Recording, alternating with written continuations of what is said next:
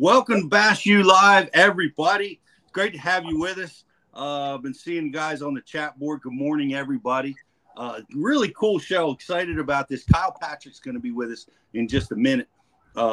He's one of the elite, or one of the rookies on the elite tour, one of the 9 guys, and they just tore it up. It was amazing to see how well they all did on Toledo Bend. And he's going to take a minute out of his practice. He's out on Lake Fork right now, and he's going to come and talk to us. So really excited, appreciate him being here to do that. Like always, like and share the feed on social. We got a prize for you. Pay attention. We're going to be giving away a grand prize at the end. We have some TH Marine products and a variety of other things that we're going to be giving away, including probably some Crush Cities. Won another Derby, the top selling lure in the world right now. Jacob Wheeler wins again on Santee Cooper with the freeloader. So we got some cool stuff to give away. We're gonna have some fun. So Guy, Rich, Justin, where are you guys at? We are down on the banks of Lake Fork right now, so it's actually going to be Tackle Direct remote studios today for the live show. We're down here on the banks of Lake Fork at the Fisherman's Cove Resort, and we're excited to see another Bassmaster Elite Series event unfold. It's shaping up like it should be a good one. Lake Fork doesn't disappoint. This is your first trip to Lake Fork, isn't it, Justin? Yeah, it is. Pretty cool lake. A lot of standing timber. Gets me excited to fish, but seems like I'm going to be watching guys catch big fish instead, but that's all right. I have a feeling your travel rod will find its way to the bank from time to time. Yeah, you know it. It's one of the storied fisheries on the planet. Put out more share lunkers than anyone. By the way, I got to send you. I'm going to see if I can do it on their commercial break. Another share lunker was caught at a Toledo Bend. Oh, no kidding. Just last night. And I got an image of that, so I'll make sure I get that to you guys. They just keep jacking those 13-pounders, but hey, we know Kyle's practicing, so we want to get him in on the show and let him get back to work. And so let's go ahead and bring him in, Rich. And guys, you know Kyle Patrick. He's the guy responsible for throwing a wrench at me on social media. Yeah, exactly. How are you doing, man? You had a great week last week. Yeah, no, I think everyone caught him really, really well. It was cool to see a bunch of the rookies did really well, and it was an awesome week and a great way to start my Elite Series career. Man, I'm telling you, you can't start. I mean, you could start better, right? You could have made the cut. Right. But you made the first cut. You just didn't. You missed the second cut. But that's just a phenomenal deal. Did you feel nerves? Did you feel pressure coming into the tournament? Oh yeah, tons, man. I got to my first spot on day one. Running through the blast off with Dave Mercer, just the whole thing so surreal to me still. So, going 70 down the lake. I'm just like, oh my gosh, man, I'm about to start fishing in my first Elite Series event. And I pulled in, dude, I had the shakes bad. and then I caught my first fish and just settled in. And it was pretty neat. It was pretty neat.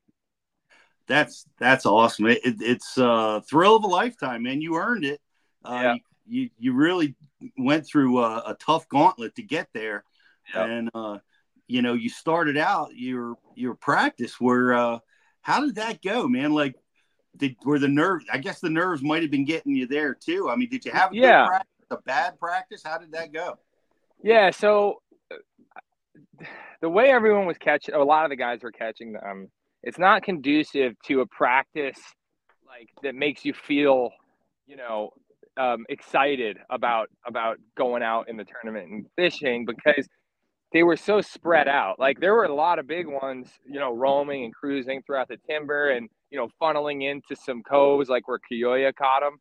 But aside from a few select areas, they were roaming everywhere. And they were big ones, right? Like 4, 5, 6, clearly 8 and 9 pounders. But they are so scattered that practice it gets a little confusing because you'll be on your trolling motor looking on forward facing sonar and you'll catch one like 5-pounder, right? And then you'll go 500 yards without another bite, just cruising without another bite. So that kind of got to me in practice a little bit. I'm like, man, it's just scary because you're throwing light line in timber, big bass on a little hook, right? So I was like, I just don't know if I can do this in the tournament and feel like I can be successful. But then I went to the bank for 2 days straight, and I did not see much. I found one little area, which later in the tournament I ended up catching 2 4.5s on a speed worm. It was awesome. But I mean, there was very little on the bank to be had from my experience, and I think it showed. Yeah, it sure did. You saw guys like they had the cameras on who do they have? Hackney and who was the other camera Hackney. Guy? They had Hackney, Christie. Yep. Hackney and Christie, and they were just on a struggle bus. Like it was small fish after small fish. So, and I think the world watching was like really disappointed. They wanted to see them jack the big ones, Yeah, it's interesting as it pertains to the shallow fishing because with the advent of live scope and so many more guys fishing off the bank now, it begs me to wonder, like, what would the results of this tournament look like if it was flip-flopped and like 60% or 70% of the field had gone to the bank and looked like? What's your feel on that, Kyle? Like, do you think like more stuff would have been found? It was simply just because such a small percentage of guys went to look up shallow, or was it really just what was going on the lake?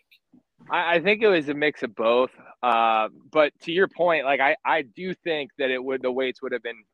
I think if there was no forward facing sonar, right? None, like no one can have it. I bet you that tournament would take maybe 20 pounds a day to win, maybe. And then, to make the cut, what was it to make the cut? Like 16 and a half, maybe 17? Yeah. I think to make the cut, to make the cut, it would have probably been like 13 and a half, 14 maybe. There's just no so, but to answer your question, I think it's what went on in that during, like, what was going on Toledo Bend at that specific time was not conducive to having the guys really catch them on the bank.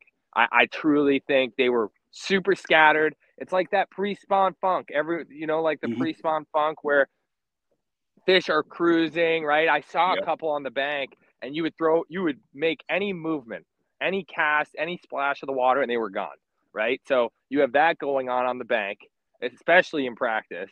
And then, when you're offshore, it's not like they were big schools grouped up on like the Indian Mounds area or any of those obvious, places where like KVD one where you could, wind a crankbait. That was not happening.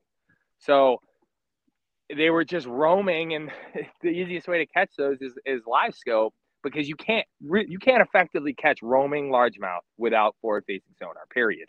There's no ifs, ands, or buts, right? So I think the weights would have been really bad. Yeah, it's sure. I agree with you, especially after watching the super champions get up in the banks and just struggle mightily. But when you saw, one of the things that I was curious about watching this tournament is, man, like all the guys like in the top 20 or 30 were all wadded up in that one arm. And what do you think? Do you have an idea of what was causing, like, because there just seemed to be a better average size fish munching on the bait in that arm than anywhere else in the lake? Yeah. So Housen and 6 Mile were the two areas, the two big creeks where everything got, all the big bags came from, pretty much. Yeah. The reason they're so good is because you have a big creek channel running down Toledo Bend, the middle of the lake. And those two creeks have Housen has a creek channel, and 6 Mile has a creek channel, and those connect perfectly with the main creek channel in Toledo Bend.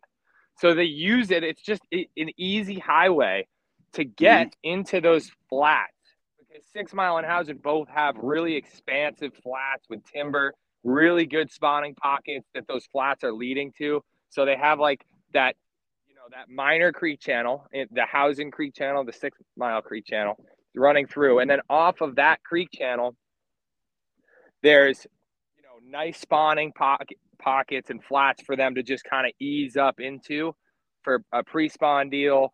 And of course to get onto the bed. And that's where the majority of the fish, a large population of the fish, are going, is to get ready to spawn or to spawn. And it's just we were just intercepting them. I mean, like I could watch each day fish were swimming in. Like if you zoom in, I'll show you where I started. Each day I started, basically, if you scroll into Housen there, that big one. That's the one. The top one there. The top one. Yep. Yep. I started almost at, yep. So go out a little bit more. More Main Lake. Oh, yeah. Keep going out. Okay. So I started, if you put your mouse on it, like right there, a little bit further out. Wow. Right there. And yep, right there. You got it. And then I would just follow all the way through and just look for roaming fish. And then you run into an area that had them. You caught maybe one or two every, like, in a 500-yard stretch. You caught one, and then you went 250 yards and you caught another. And then I would get through and I'd get to a point where I felt like I could recycle, and I would drive back out and start at the mouth. And it's amazing how many fish you would see that pulled up to the area. They were swimming in from the depths of Toledo Bend out in the middle. They were swimming in, and you could watch them swim like into Housen. That's amazing. It's like, because I'm as old as dirt, and we would always theorize that. You know what I mean? Like, where are these fish coming from? Like, they got to be, 90% of the fish got to be offshore, but we could never target them. It was, like finding a needle in the haystack kind of thing. And now you guys are showing it, man. It's like they live in the abyss most of the time. It's crazy, man. And what was so unique about Kiyoya's spot was everyone knows where he was. I mean, it's a community hole technically, because it's at the mouth of that what is it, that bayou there, wherever. There's a big pocket, and then at the entrance of the pocket there's a bunch of grass over to the left with some ditches, right? He was intercepting the biggest fish in that lake or in that area were staging right there in like maybe a quarter-mile long area. And he was just doing the same thing everyone else was. Of course, he's unbelievable with his forward-facing sonar and the baits that he chooses and everything, but he could just stay there and circle. And fish were pulling up to him way faster than the fish were pulling up to everyone else. That's, in my opinion, that's why he was so successful, because the fish were coming in quicker than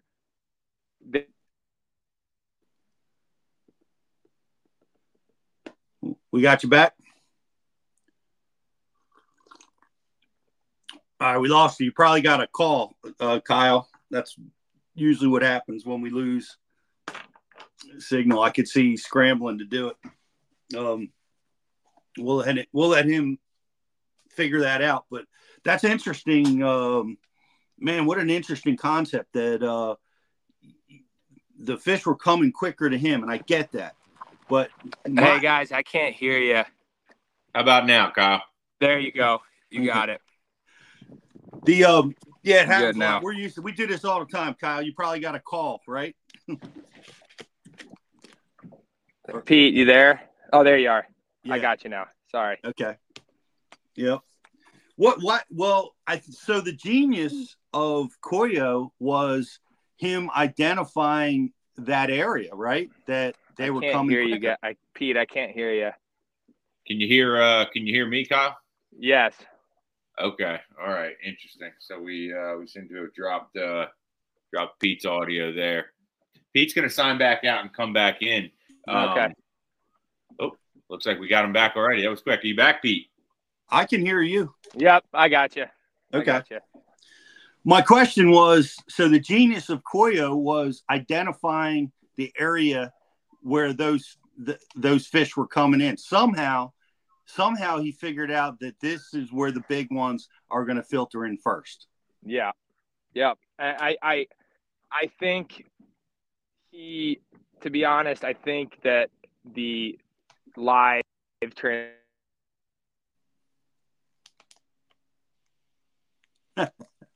We lost your audio again.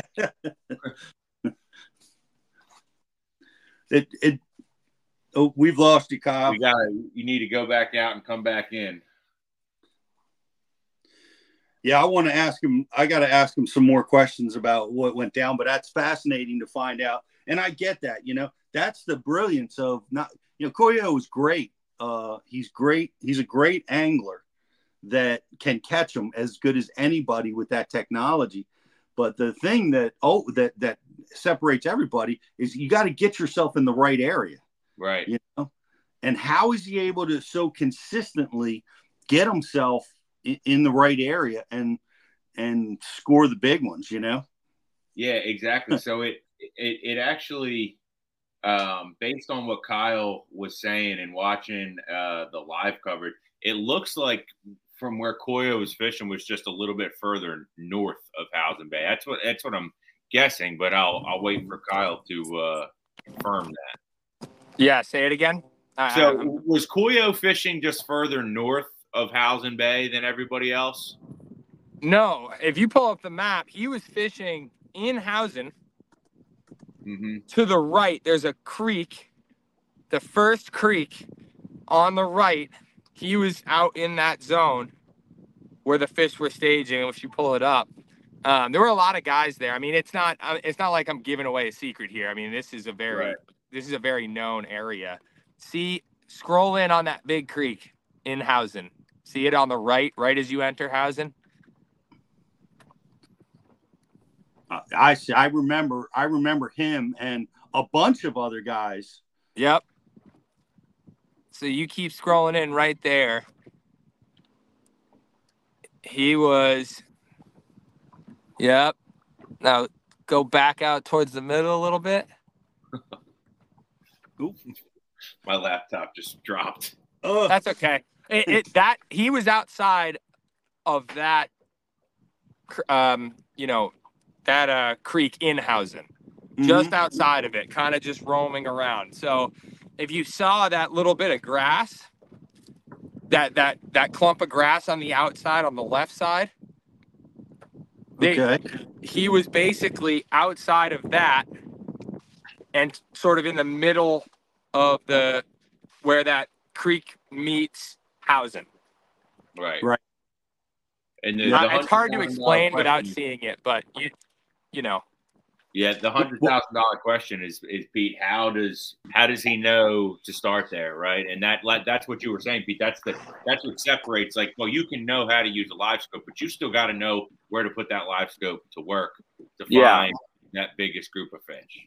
Yeah, I mean, and to piggyback off that, there's a lot of anger and hostility towards live scope. And I think that a lot of it is based on, not understanding, like, why. I think it's a lack of understanding, right? Like, people don't realize how hard it is to catch them on live scope. It's not, yes, we are catching fish that before did not factor in, right? And that bothers people because the 20, 30 years of experience guys have had is don't mess with those fish. Don't even bother. It's just opened up a bigger playing field. If anything, people should be happier because the lakes have become to get, the lakes have opened up. There's way more fishable area now in these lakes than there ever was, right? Because Yes. right, like you look at Toledo Bend, and if we had a tournament, Toledo Bend would have shrunk by probably 50%. Mm-hmm. Live scope was not on our boat, and Fork would be the same. So there's a lot of positives to live scope, and I understand there are negatives, but you have to look at it.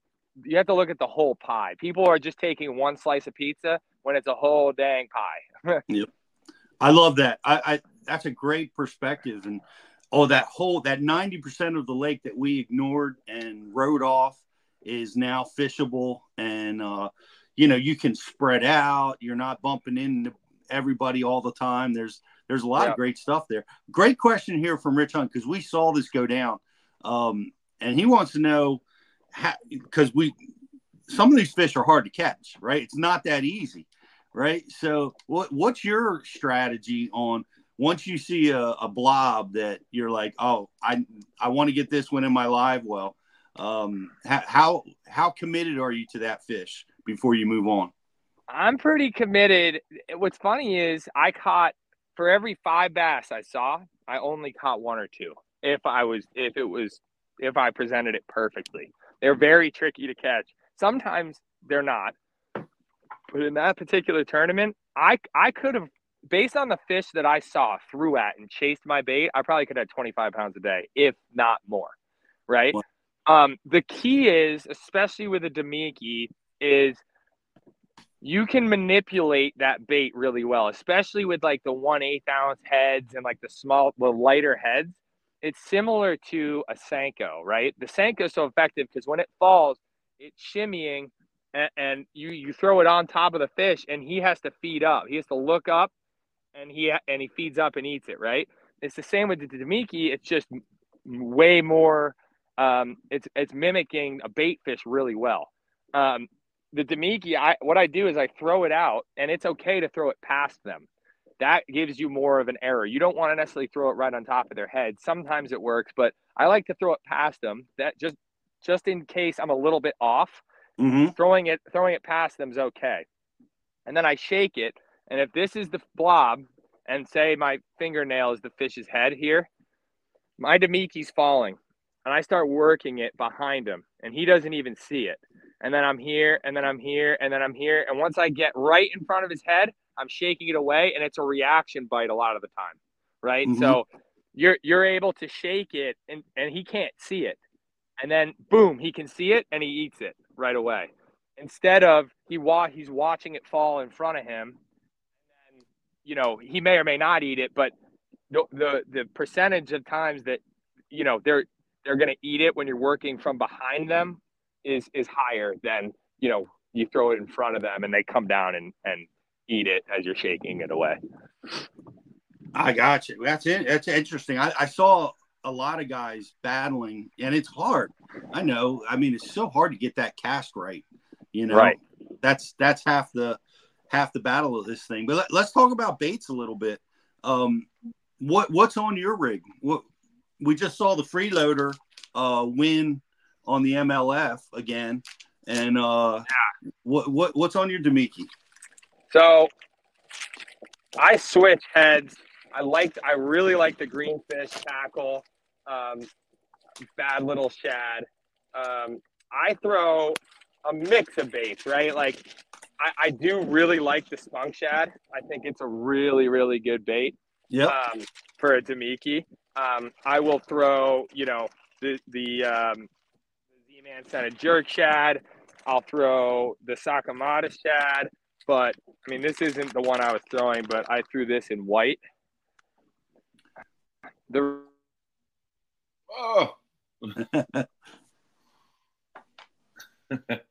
time you get a notification, it seems like you drop your audio. Try going back out and coming back in one more time. Yeah, this is of course we saw the spunk shad, the missile baits when we filmed with Schmitty, but this is a close-up look at the freeloader, And if you guys have never, these are pretty much sold out everywhere, but you can see it's got this little bulbous tail, and it's amazing what happens when this bait moves even a little bit. You get this crazy persistent vibration from these types of baits. Sorry guys, I keep getting phone calls and it blows out the thing. But yeah, that's exactly you hit the nail on the head. Like it's the same with this this bait. It has such a here we go. It has such a slim tail that you really don't even need to shake it that much. I mean, look what the wind's doing to it alone. Yep. That's all just wind. So imagine the water, what it does to this when you shake it and it's perfectly vertical. This is a really, really good bait, the spunk shad. I also use it as a chatterbait trailer too. I think it's a really good chatterbait trailer. I've actually got it on right now. I was throwing it with the black and blue chatter here. There you go. So it's a pretty unique bait. And I think another thing to factor in when you're throwing it to Mickey is and that's why the scented jerk shad's so good, is its buoyancy. Because you really need that bait. The key with Toledo, those fish, was you kind of had to keep it. You almost sometimes had to dead stick it above their head. And it's hard because you have an 1/8 ounce weight, but that plastic offsets it. And the wind and the line, the drag that the line creates in the water, it offsets that bait. So you can actually kind of dead stick it if you feel like that's what they need to eat the bait. And you can read that fish on your live and say, okay, how's he, reacting? You saw Robert Gee on live. I mean, he was just so barely reeling that bait over that fish. And it took, a minute or longer before that fish actually committed and got it. It's so interesting. We filmed a tutorial with Brian Schmidt and using the spunk shad, and he would vary his retrieves between basically that ultra slow, dead, do nothing retrieve, and then the shake method where you're trying to make it dance a little bit more. That tail, those tails are so sensitive that slow retrieve, man, that's a trigger. It's deadly. Yeah. I mean, it's like I said, it's similar to, a really cool catch that I always think about is when Ike bit that Senko down to literally just nothing and threw it out there and got that fish to bite. Because your bait everyone, especially new people in fishing, everyone thinks, oh, the action, like I need a ton of crazy vibration and action. When in reality, a lot of the times it's you don't need any action. You don't want anything. And so it's the same thing with that same concept with reeling it and having almost no action and making a Senko this big. So all it does is just basically sit on the bottom or fall perfectly, without any crazy movement. Now, what do you know about the one I got a big gripe with Koyo, and I don't know if I'm saying it right, but man, he's hiding his baits. He's hiding it from the camera. He puts the cover over his screen so we can't see what he's doing. Come on, man, step it up. I know. But I heard the guys talk about the bait that he uses. It's kind of, it's not common knowledge, but the guys in the know what the baits are that he's using. Do you know what bait he's using? Yeah, I think he's using 2 or 3. I think he's using a depth. He's using a jackal bait. I believe, if I'm not mistaken, it's it's so hard to get that it's sort of like, what it looked like was the fry there, the jackal drift fry, I want to say. I think that's what it is. Then the Sakamata shad. I mean, it's all just minnow baits. Yep. The Sakamata shad, that rings a bell. That's what I thought I heard them say. But yeah. And you know what else was interesting that he did, and I want to know what you're doing, is they've kind of zeroed in that he's using a 16-pound test leader and about a 2 foot in length, like a really, really short leader. Is that how you? He jacks his fish. Like, yes, he does. Spinning reel. He's like, yeah, no, I use 12-pound Sunline, as a leader and their braid, the 15-pound braid. I don't feel like I need to jack them so hard. A lot of the times I'm just, and then I just slowly reel into it, right? Maybe his scenario is different. I guess if it works, that's not a bad way to land that fish. The only issue I have with it is if that 16-pound would deter the fish from biting, and or the hook that he's using, I would worry about bending it out in certain scenarios. Like, maybe he's using such a stout hook that it doesn't matter, but the hooks that I'm using, I still have to play that fish a little bit. Like, I caught a 6.5 pounder on day one. I mean, and this is actually a really cool catch, Pete. Like, I was shaking the Demiki, shaking it, and I got caught up in the top of a tree, like that it was this far underneath the water. And I went, oh no, because I knew the fish was behind it. Mm-hmm. And I was caught in it, and I started a trolling motor over to get it out, and all of a sudden the fish ate it right off the top of the tree. It's 6.5 pounder. It was super cool. That was really neat. Oh man, that happens so infrequent. That's so cool that happened. What we didn't see, and I thought we would see, is a disaster in the timber. Like, oh my gosh, like you can see the timber all over. Did you get hung up in it at all ever as you were fishing? Honestly, no. It's weird, like, especially on live scope, like, you can see so much timber, but a lot of timber is really small. So, it is weird. I can't even describe it. I never once got hung up. So I don't know how that's possible, but it must have to do with, a lot of times these fish are jumping, and then, they didn't really fight as hard as I had thought they would. So that might have been it. Like, once you got them and they did that initial jump and they digged a little bit under the boat, you were grabbing them. I think if you were fishing in that timber with smallmouth, it was over, absolutely over. Have you noticed the difference between how fish fight, like the ones that are, that you're catching out there in suspended water, or, like forward-facing sonar fishing? Do those fish fight, harder or less than, say, a fish where you set the hook on a fish that's sitting on a piece of timber on the bank, like on a laydown, and you hit that fish on a jig? Like, yeah. Are they just as angry, or are they kind of more mellow because they are out there in the middle of the lake and they are essentially, they're dealing with some level of current all the time? Yeah, I think that's an interesting point that I haven't really thought about.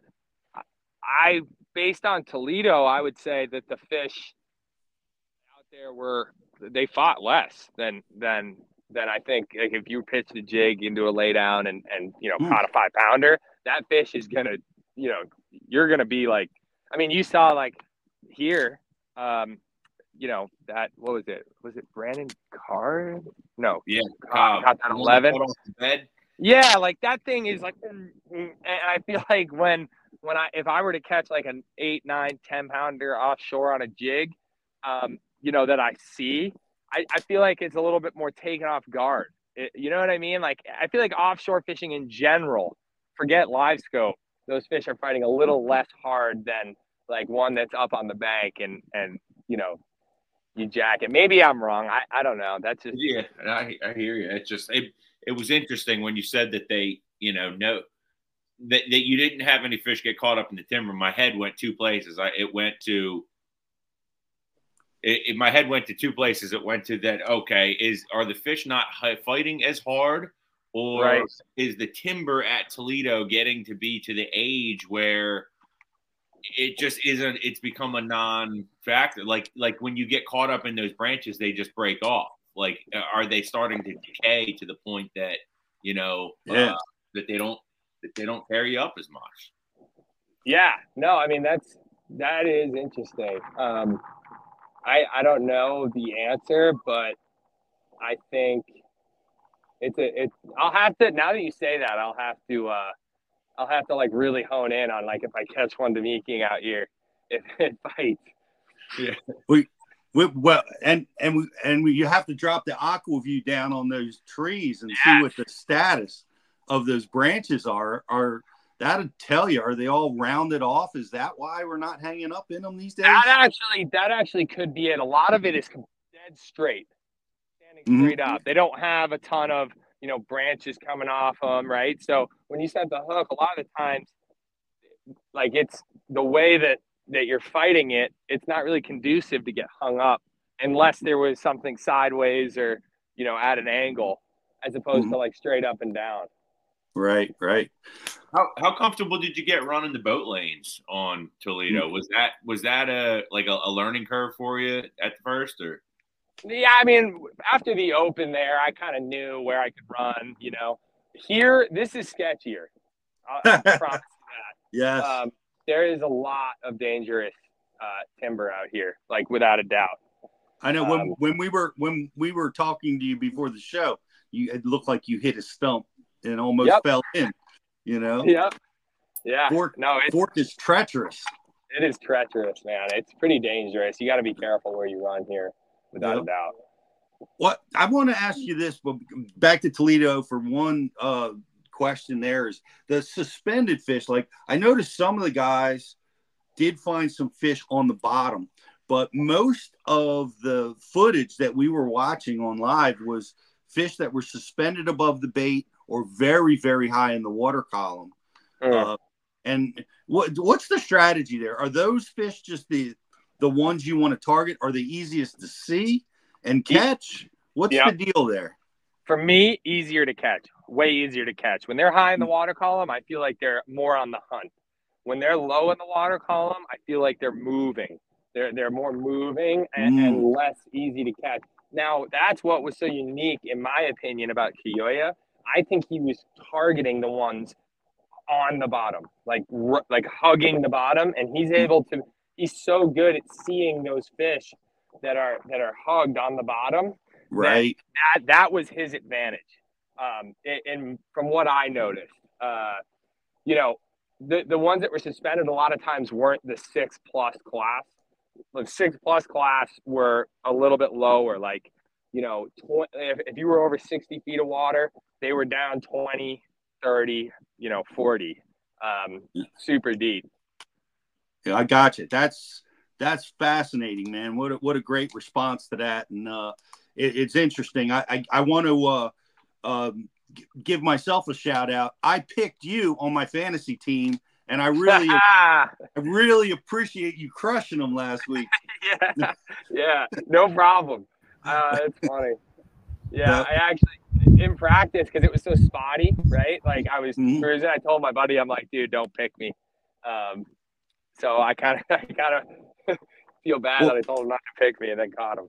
Well, I tell you, the reason why I picked you and is because when we interviewed you on Bass Live, we talked about how you practiced for your events and how you were working. You didn't have a massive amount of hours on these bodies of water, and that resonated with me. I'm like, he's going to be okay with a short practice. I don't know if everybody's going to be okay with it, and and I saw you in that bucket. I'm like, nah, he's got the mental edge I felt like you had, and the ability to find fish in a short period of time was something really cool. And of course, the forward facing stuff. So anyway, well done. Thanks. Yeah. Appreciate it. I hope I can keep it up. Well, we look forward to it, and people don't know. We're excited to have you on a lot as we go through the year. We want to follow your rookie season, man. We're really excited to have you as a regular part of Bass University this year. Yeah. Really excited to be here and try to help people catch more fish and maybe, teach them a little bit about, forward facing and that it's not the devil. I love it. It is not the devil. Let just everybody listening at home, are we picking you on this week's fantasy team? I'm not going to say no, but I may not catch them. But so far, I like Fork. That's awesome. What's your prediction on a winning weight on Lake Fork this week? 116 pounds. Holy smokes. Golly. I've been pretty accurate with my weights.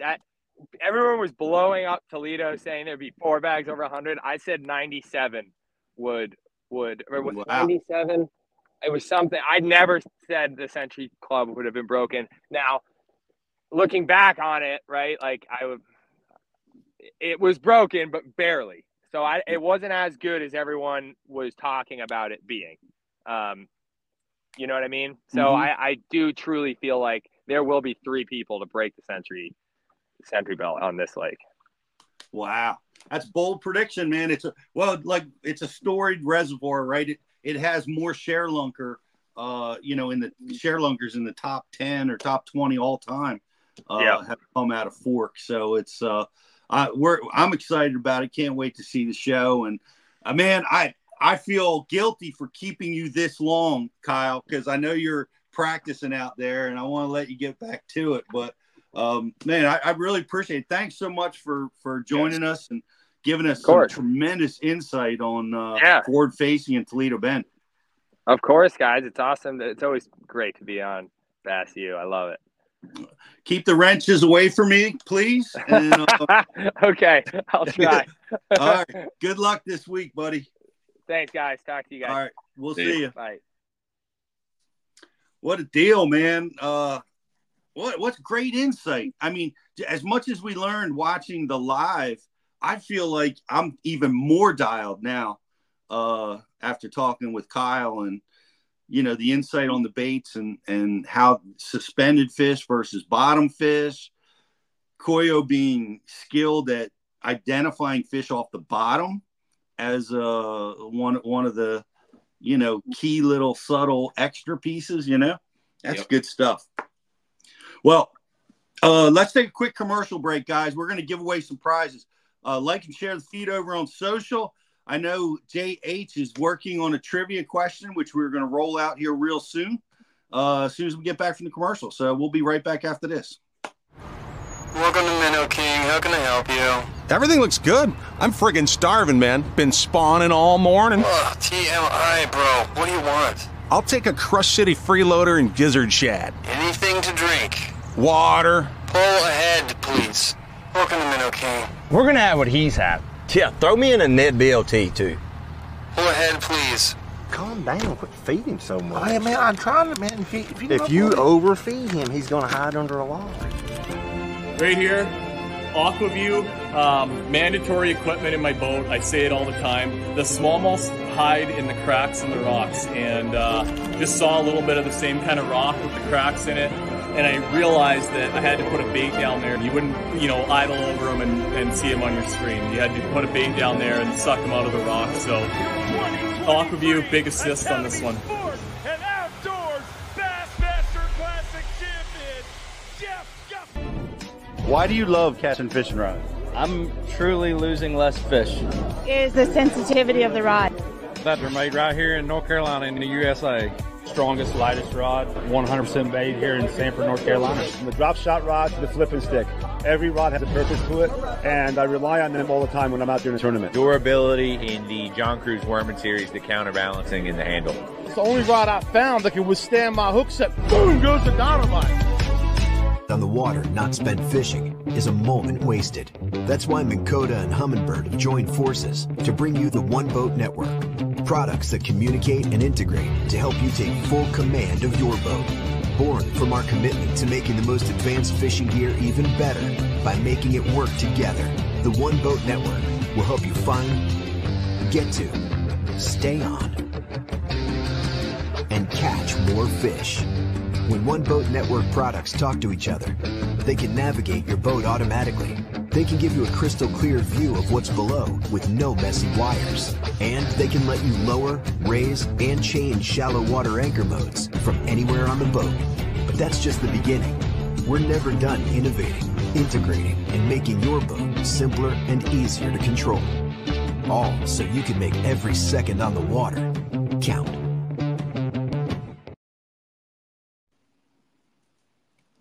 Well, man, I see a question here, Jeffrey.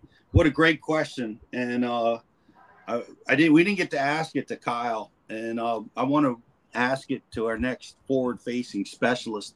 But it's not common knowledge, but people struggle to use this in the wind, like when the transducers are bobbing up and down in the waves, and the readouts you get, even if your transducers are able to stay wet, you're getting some distortion there.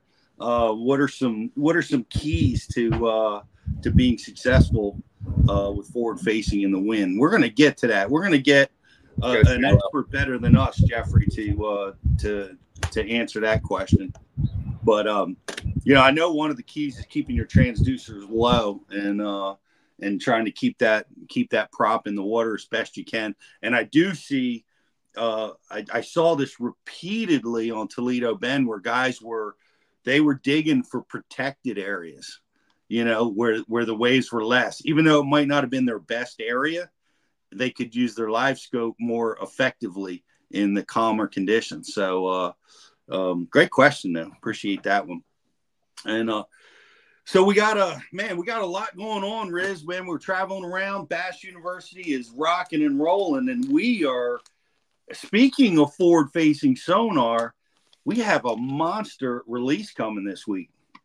We sure do, Pete. We are releasing on Thursday Ben Milliken's forward-facing sonar techniques for catching the biggest bass in your lake.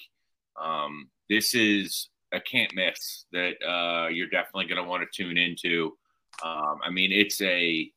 It's an absolute masterclass on forward-facing sonar fishing and targeting really, really big fish and everything in between. That's coming out on Thursday. Set your calendar, set your timer, set whatever you need to set. You don't want to miss that one. You're going to get notifications from us about that. So definitely check that out. Ben went out and lit it up. There's no other way to describe it, but just he crushed it up for a rookie first Elite Series event. He had a top 5 finish. So no better time. Let's get Ben Milliken forward-facing sonar techniques out there. And then also this week in the On the Water world, we are releasing none other than Pete the Dean Gluzak. How about it? And who's that guy? We're taking a step into the not back, but we're taking a step into the basics again and going over some of the fundamentals, some of the things you need to know for bass fishing that honestly it gets overlooked. It really and truly does. I think we can all agree that we've gotten in the boat with somebody before and you say, "Hey, where's your scissors?" And they say, I don't know, I just got pliers. Well, that's a problem. If those pliers don't have the right kind of cutters and you need to cut 50-pound braid because you want to change the color of your frog, you know what I mean? Mm-hmm. Or if you get in somebody's boat and they don't have the right kind of pliers and you have a fish that has treble hooks way down in the goozle. Again, that's not going to be a good situation. So this week in the On the Water category, Pete is releasing the tools that you need to get out and have a day on the water, whether that's fishing from a boat, fishing from the bank. It's the 5 tools that you need to have to make sure that you're equipped for a day on the water. And they go from scissors to multiple kinds of pliers to cutters to a few others in between. So check that out. That's going to be released on Wednesday this week. We got all kinds of stuff coming your way. By the way, most of the tools that I talk about are you guys that are members of the Rapala VIP program. Go check it out because there's no doubt Rapala makes the best scissors that are available. And you need to go get them because they're such a powerful little tool, and it makes a day on the water just so much easier. And you can take advantage of your VIP discount. So go check that out. I see Dan Allen's coming down to Lake Fork. You better come by and see us at the Bass U booth, Dan. I hope we see you there. And all you guys, anybody that's going to be in the Lake Fork area, Justin and Rich are going to be there for Bass University. We've got some really cool stuff going on at Bass University on site. So make sure you come by and see the guys under the Bass University 10. If we can get them there, I'm not sure we can with the draw of Lake Fork and Giant Bass right there next to them. I'm hoping I can get you guys to show up to work. No, I'm watching John Cox run around our creek right now and all these other guys, and I'm like, man, come on. That's awesome. But, it is so amazing. And John Cox, they were I was watching on live, and of course, and I watched the Chris Zaldane piece that he did all on the forward-facing sonar and how guys are rigged. And John Cox is the only guy without a forward-facing unit on his boat fishing the elites, which was not so surprising, but still is. You know what I mean? Like, I gotta feel like even if I was going to go dirt shallow, I'd still probably have that technology available to me if I needed it, But we also saw, I was watching Zaldane. You guys got to go check his YouTube out on it, where he goes through all the elite guys' boats and who has the most forward-facing technology on there. And I didn't get to see it all. I saw most of it. And when I got done watching, our own Brian Schmidt he had the most transducers and the most units. 4 12-inch units on its console. I mean, that's crazy amount of technology, All in. How about you, Justin? Now, a little intimidating. You haven't got your boat yet. How are you going to plan for $50,000 worth of sonar? I'm not. That video made me depressed. I don't even want to talk about it. To be honest with you. It is. I want to tell people that are getting involved in this, man. Most of the guys that I've talked to at our elites this year are just using one transducer. They're experimenting with some back at the stern.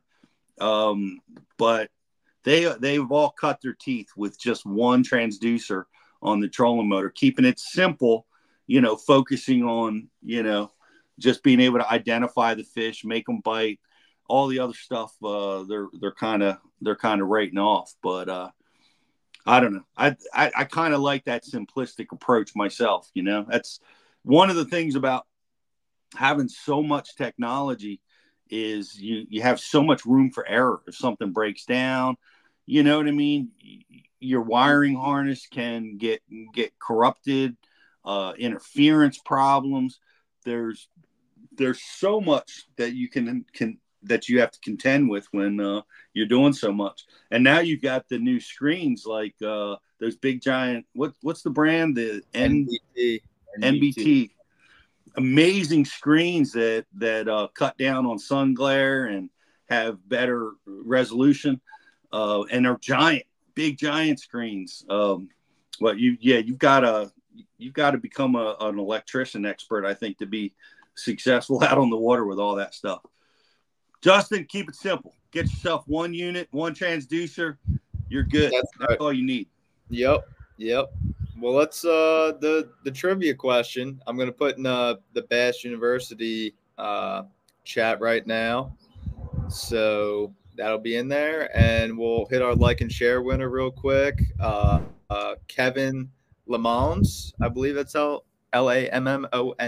Kevin, you win like and share. So send an email to the dean's office at thebassuniversity.com, and for both of these, we're giving away a TH Marine prize pack. So pretty cool stuff. Awesome stuff. Is the question out there yet? Yep, it's out there. What's the question? It was, what was the name of the creek on Toledo where Kyle caught his fish? Oh, man. I even knew the answer to that question. Well, okay. I guess, Rich, are you looking at it? I always let you make the final call on who wins. So nobody gets. I got it as Mr. Higgs coming in first. Mr. Higgs. All right, cool. Mr. Higgs. Awesome. Congratulations. That's I think I had it right. It was Housen, right? Yep. Housen and 6 Mile. Yep. Mm-hmm. Yep. Here's some of the things we talked about on the show, guys. Make sure to take advantage of it. Rapala VIP program. We talked about missile baits. Kyle was using 30% off missile baits. Aquaview, 30% off on Aquaview. Go check that out. Use your discounts there. And want to invite you guys to go check out Cortland braided line. I mean, I am thrilled with its functionality on spinning gear. It's 10 and 15 pound test, high vis. I promise you, it's really game changing line. I love it a lot. I think you guys are going to love it too. So go check it out from Cortland Line, one of the oldest and most effective line companies on the planet. Been making lines for almost 100 years, maybe more.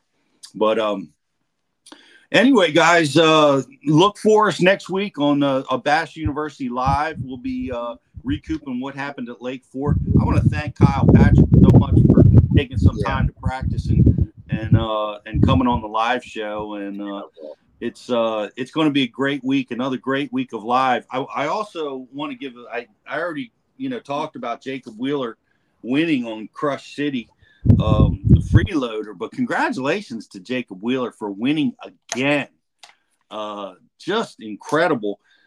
Did you guys have a chance to dial in on any of that? It was cool because it was a shallow water cypress tree kind of tournament, and Jacob Wheeler went offshore with this guy right here and won the tournament fishing I think mainly brush piles with the freeloader, and on an incredibly stingy Santee Cooper. I mean, I think it took like 14 pounds or something was the high weight on the final day there, something like that. It was incredibly stingy.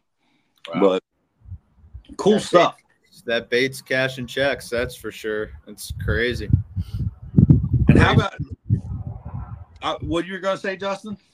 I was just saying it's crazy how, I mean, that bait essentially has 3 pro level wins already between Connell, Wheeler, and Wheeler won with that before it was released on Guntersville. So I know I'm promoting it and bragging about it, but I don't think you can get it right now. No. The word is that they might not be available for a long time after that win there. Well, I will say this: they are pushing their factories and trying to get them, back on the shelves for everybody. How about the David Dudley catch, Justin? Awesome. The Dudster, man. How about it? He called his shot on that stump. That's what I like to see right there. That was awesome stuff from Dudley. If you guys didn't see that, you got to go over and check out the MLF. There's going to be a rebroad or a clip of that somewhere, but Dudley's giant fish. It was a 9-pounder, and he called his shot. He had just a few minutes left and busted a 9-pounder and got himself in the cut. And the emotion, I feel like we don't see that emotion anymore on fish catches when when guys are already seeing the fish with forward facing, they know it's got to come. And that's one of the things I miss the most. Dudley right there, he called his shot, but the emotion that ran through him there that's what it's all about. That's an interesting perspective because you're right. Like a lot of the times you see the blob and you can tell by the size of it as you train your eyes. You like, I know this is a good one. So what to expect, but it's a little bit more shocking when you don't know. That was a great catch. That was awesome, but it was still awesome watching them guys. I mean, my gosh, jacking those 8-pounders off of forward facing, and seeing those giant bags come in, man, it was spectacular. And it was crazy how this tournament wound up. That was Pat Schlopper, right? Or who was he had a 6-pound lead going in to the event. And, this is another, flies in the face of what people think, right? It's so easy. You just go out there and do it, and everybody can do it, but it's not. It's super challenging. And as evidenced by the fact that Koyo was able to come from a 6-pound deficit and win that Derby. Patrick Walters, like, oh my gosh, 230. Koyo only got like 7 bites on the final day. Is that true? Yeah, he didn't have his limit until, what was it, Justin? Probably noon, 1 o'clock. Afternoon, yeah. He sat on 4 for 19 for quite some time. He caught his 5th, which was a 6-pounder, got to 25, and then caught maybe 2 more after that, but they were both bigs. They were like a 6 and 7. That's interesting that you say that, because I noticed an important observation on day 3 when he didn't catch them, and he did not abandon his strategy in any way, shape, or form, and he kept at it. You saw other guys, go through 2 hours without a bite, 3 hours without a bite, start making adjustments on the bank. We saw a few guys get up shallow, start sight fishing, looking around, trying to make something happen. But he didn't. He grinded and wound up catching a 6-pounder late in the day. Mm-hmm. Stuck with his guns. Got enough weight to keep him within striking distance. Yep. And I wonder, I'd love to interview him sometime about that, because once he made the cut, it seemed like you said, he just only got 7 bites. So my question would be, you're only throwing at the giants, you're putting, in order to win, you just got to spend your time around the giant. I don't know. I'd like to hear the answer to that question. I don't know, but yeah, it's man, that would be, I don't know.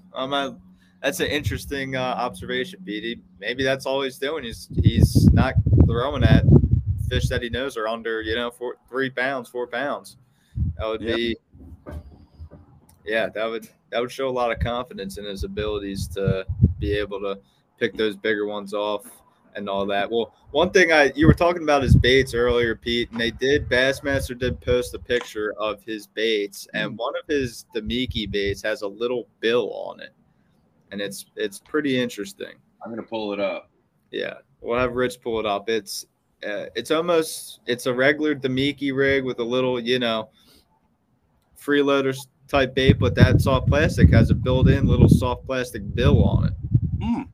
It's there it is. Look at that little sucker. Huh. Mm-hmm. What does that do? I wonder. I think looking at it and, not ever throwing it, is when you get that bait down to depth, when you move your rod, a standard bait is going to have a tendency to rise. And with a bill like that, it's going to help you, keep it straight, keep it down for maybe just a moment longer, a few seconds longer. Keep it in that fish's grill. I'm guessing. I don't think that bill is designed for action. My guess would be it's designed to keep it in the fish's strike zone for longer. Yeah, but you might be right on that. Yeah. It's interesting. Yeah, it's interesting, and he's got something figured out, man. I mean, he's, heavier line, all that. Another thing to think about with that heavier line, he might not even be using that for just straight, strength from his line. He might be using it for, rate of fall to, I think that type of thing. I think you, once again, we're talking about ability to hover, right? So the longer your fluorocarbon leader, right? Oh, we lost. Well, we lost Pete. but we got him right back. Can you guys hear me? Okay. Yep. You're good. Yeah, I'm thinking because I noticed this with a long fluoro leader, a lengthy fluoro leader when I'm smallmouth fishing. I like it because it keeps the bait down. And now in this instance, you want to suspend the bait for longer. So he's using a very short leader and a lot of braid which floats. So he's adding buoyancy, a lot more buoyancy, a lot less draw, sinking capabilities on that. Obviously there's a lot of science to it, and he's at the cutting edge of all this stuff right now. Coming off this win, 2 elite wins in a row. One of the things, or in back-to-back years, one of the things that I noticed that he missed a couple really big, it looked like big ones, and we haven't seen that from him. But he on his hook set, he had a few, like, I don't know if they were breakoffs. They looked like they pulled off, or just somehow became unpinned. But we saw a couple losses. That's the interesting thing about this technique and its rigging is you don't see a lot of lost fish. I mean, it doesn't happen that much. Everything kind of stays pretty pinned with that, little bitty plastic and an exposed hook. Your strike to catch is pretty high. Yeah. Well, I'm Mr. Higgs. I want to give a little shout out, Mr. Higgs, Tuck, Diehard Anglers, Kevin, Dan Allen, of course, Howie. What's up, Howie? Always good to have you with us, and everybody else watching the show today, man. I see Blake and Bailey D, and Rich Hunt. Great to have you guys. Great questions, great input for the show. We're looking forward to next week. We're going to see you guys again. What are you guys coming home on Monday? Monday night we'll be home. Okay. Are you gonna fish Monday morning? No, I mean, I think we just have a full day of airline travel. We got to leave Monday morning, but we have a layover. I got you. You guys got to start planning a day to fish these classic bodies of water before you come home. Yeah. Well, we were kicking it around, but it's going to be blowing 25 to 30 tomorrow.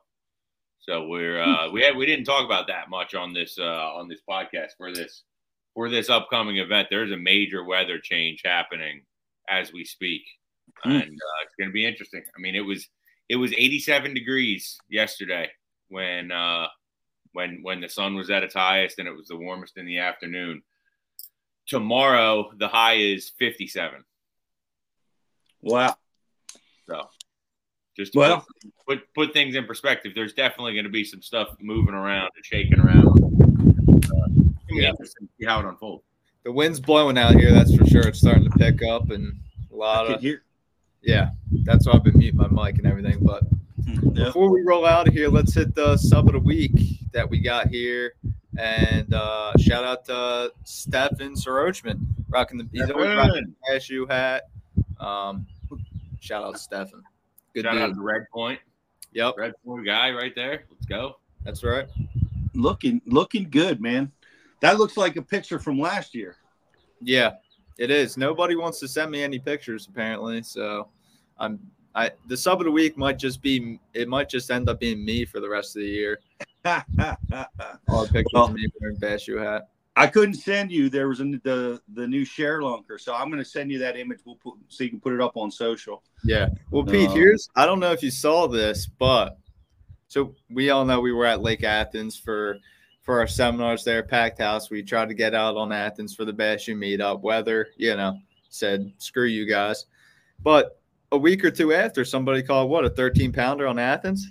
They sure did. Did you see that it got revoked? No.